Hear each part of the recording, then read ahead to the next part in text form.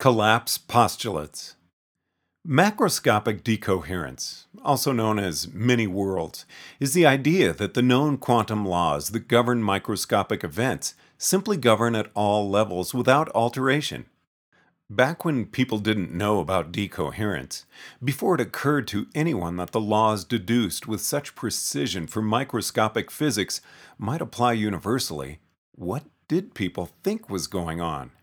The initial reasoning seems to have gone something like, when my calculations showed an amplitude of minus one third I for this photon to get absorbed, my experimental statistics showed that the photon was absorbed around 107 times out of 1,000, which is a good fit to 1/9, the square of the modulus. 2. The amplitude is the probability, by way of the squared modulus. 2. Once you measure something and know it didn't happen, its probability goes to 0.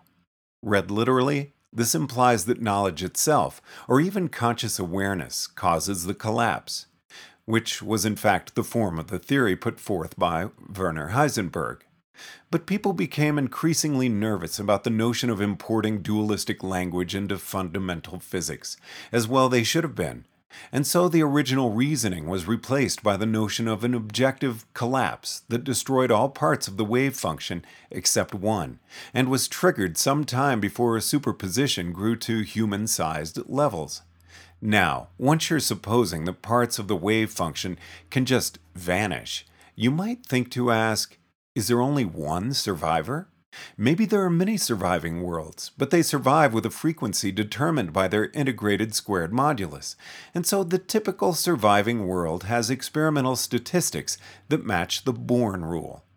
Yet collapse theories considered in modern academia only postulate one surviving world. Why? Collapse theories were devised in a time when it simply didn't occur to any physicists that more than one world could exist. People took for granted that measurements had single outcomes. It was an assumption so deep it was invisible, because it was what they saw happening. Collapse theories were devised to explain why measurements had single outcomes, rather than, in full generality, why experimental statistics matched the Born rule. For similar reasons, the collapse postulates, considered academically, suppose that collapse occurs before any human beings get superposed. But experiments are steadily ruling out the possibility of collapse in increasingly large and tangled systems.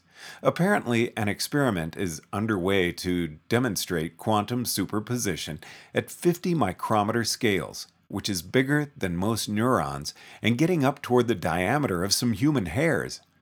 So, why doesn't someone try jumping ahead of the game and ask, say, we keep having to postulate that collapse occurs steadily later and later. What if collapse occurs only once, superposition reaches planetary scales, and substantial divergence occurs? Say Earth's wave function collapses around once a minute? Then, while the surviving Earths at any given time would remember a long history of quantum experiments that matched the Born statistics, a supermajority of those Earths would begin obtaining non-Born results from quantum experiments and then abruptly cease to exist a minute later. Why don't collapse theories like that one have a huge academic following among the many people who apparently think it's okay for parts of the wave function to just vanish? Especially given that experiments are proving superposition in steadily larger systems? A cynic might suggest that the reason for collapse's continued support isn't the physical plausibility of having large parts of the wave function suddenly vanish, or the hope of somehow explaining the Born statistics. The point is to keep the intuitive appeal of, I don't remember the measurement having more than one result, therefore only one thing happened. I don't remember splitting, so there must be only one of me. You don't remember dying, so superposed humans must never collapse.